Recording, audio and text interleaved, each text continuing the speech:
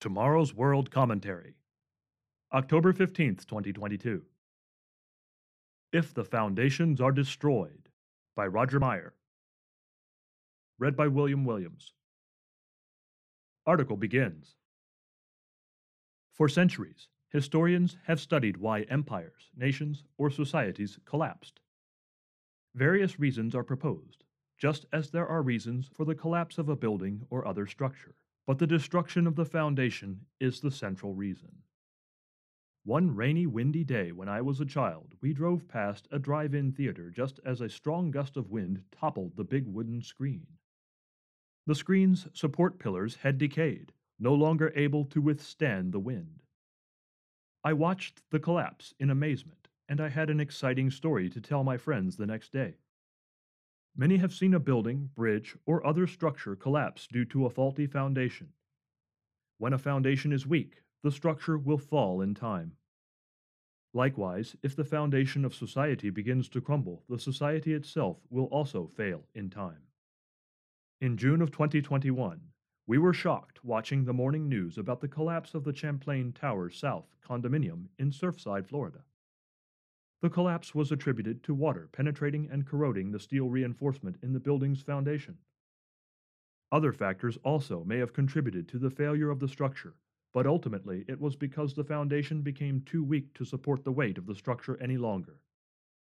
The foundation of a structure must be strong enough to bear the weight and secure it in the ground against forces like wind, water, earthquakes, etc. There are building code requirements for foundations and other structures, regulating types and strengths of material, durability, dimensions, and environmental factors, including soil type.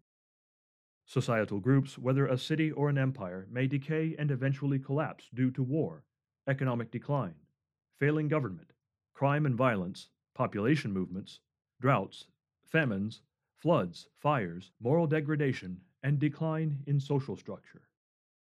King David asked the question in Psalm 11, verse 3, "If the foundations are destroyed, what can the righteous do?" The righteous must trust in the Lord, who is watching and will act because he loves righteousness and beholds the upright. That's verses 1 through 7. Jesus' parable in Luke chapter 6, verses 46 to 49, portrays the principle of having a strong foundation. He said if we call him Lord, we should do what he says. He compared hearing and doing his sayings to a man building a house and digging deep to lay the foundation on the rock, enabling the house to stand against a flood. But a house without a foundation will fall and be ruined. A follower of Jesus Christ must build on that solid foundation. There can be no other foundation than that of Jesus Christ. 1 Corinthians chapter 3, verse 11. Isaiah prophesied concerning Jesus, "Behold, I lay in Zion a stone for a foundation, a tried stone, a precious cornerstone, a sure foundation." Isaiah chapter 28, verse 16. The cornerstone is the first stone laid, to which the rest of the foundation must reference, and which determines the setting and direction of the building. Jesus Christ's throne is founded on righteousness and justice, Psalm 89, verse 14, and Psalm 97, verse 2. The rest of the foundation is that of the apostles and prophets, Jesus Christ himself being the chief cornerstone, Ephesians chapter 2, verse 20. Christians must build on that foundation, taking heed how he builds on it.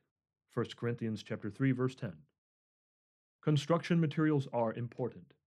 Some are quality and will last, while some are cheap and will not last. What we build with will become evident because it will be tested.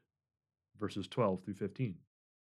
As stated in Proverbs chapter 10, verse 25, "When the whirlwind passes by, the wicked is no more, but the righteous has an everlasting foundation."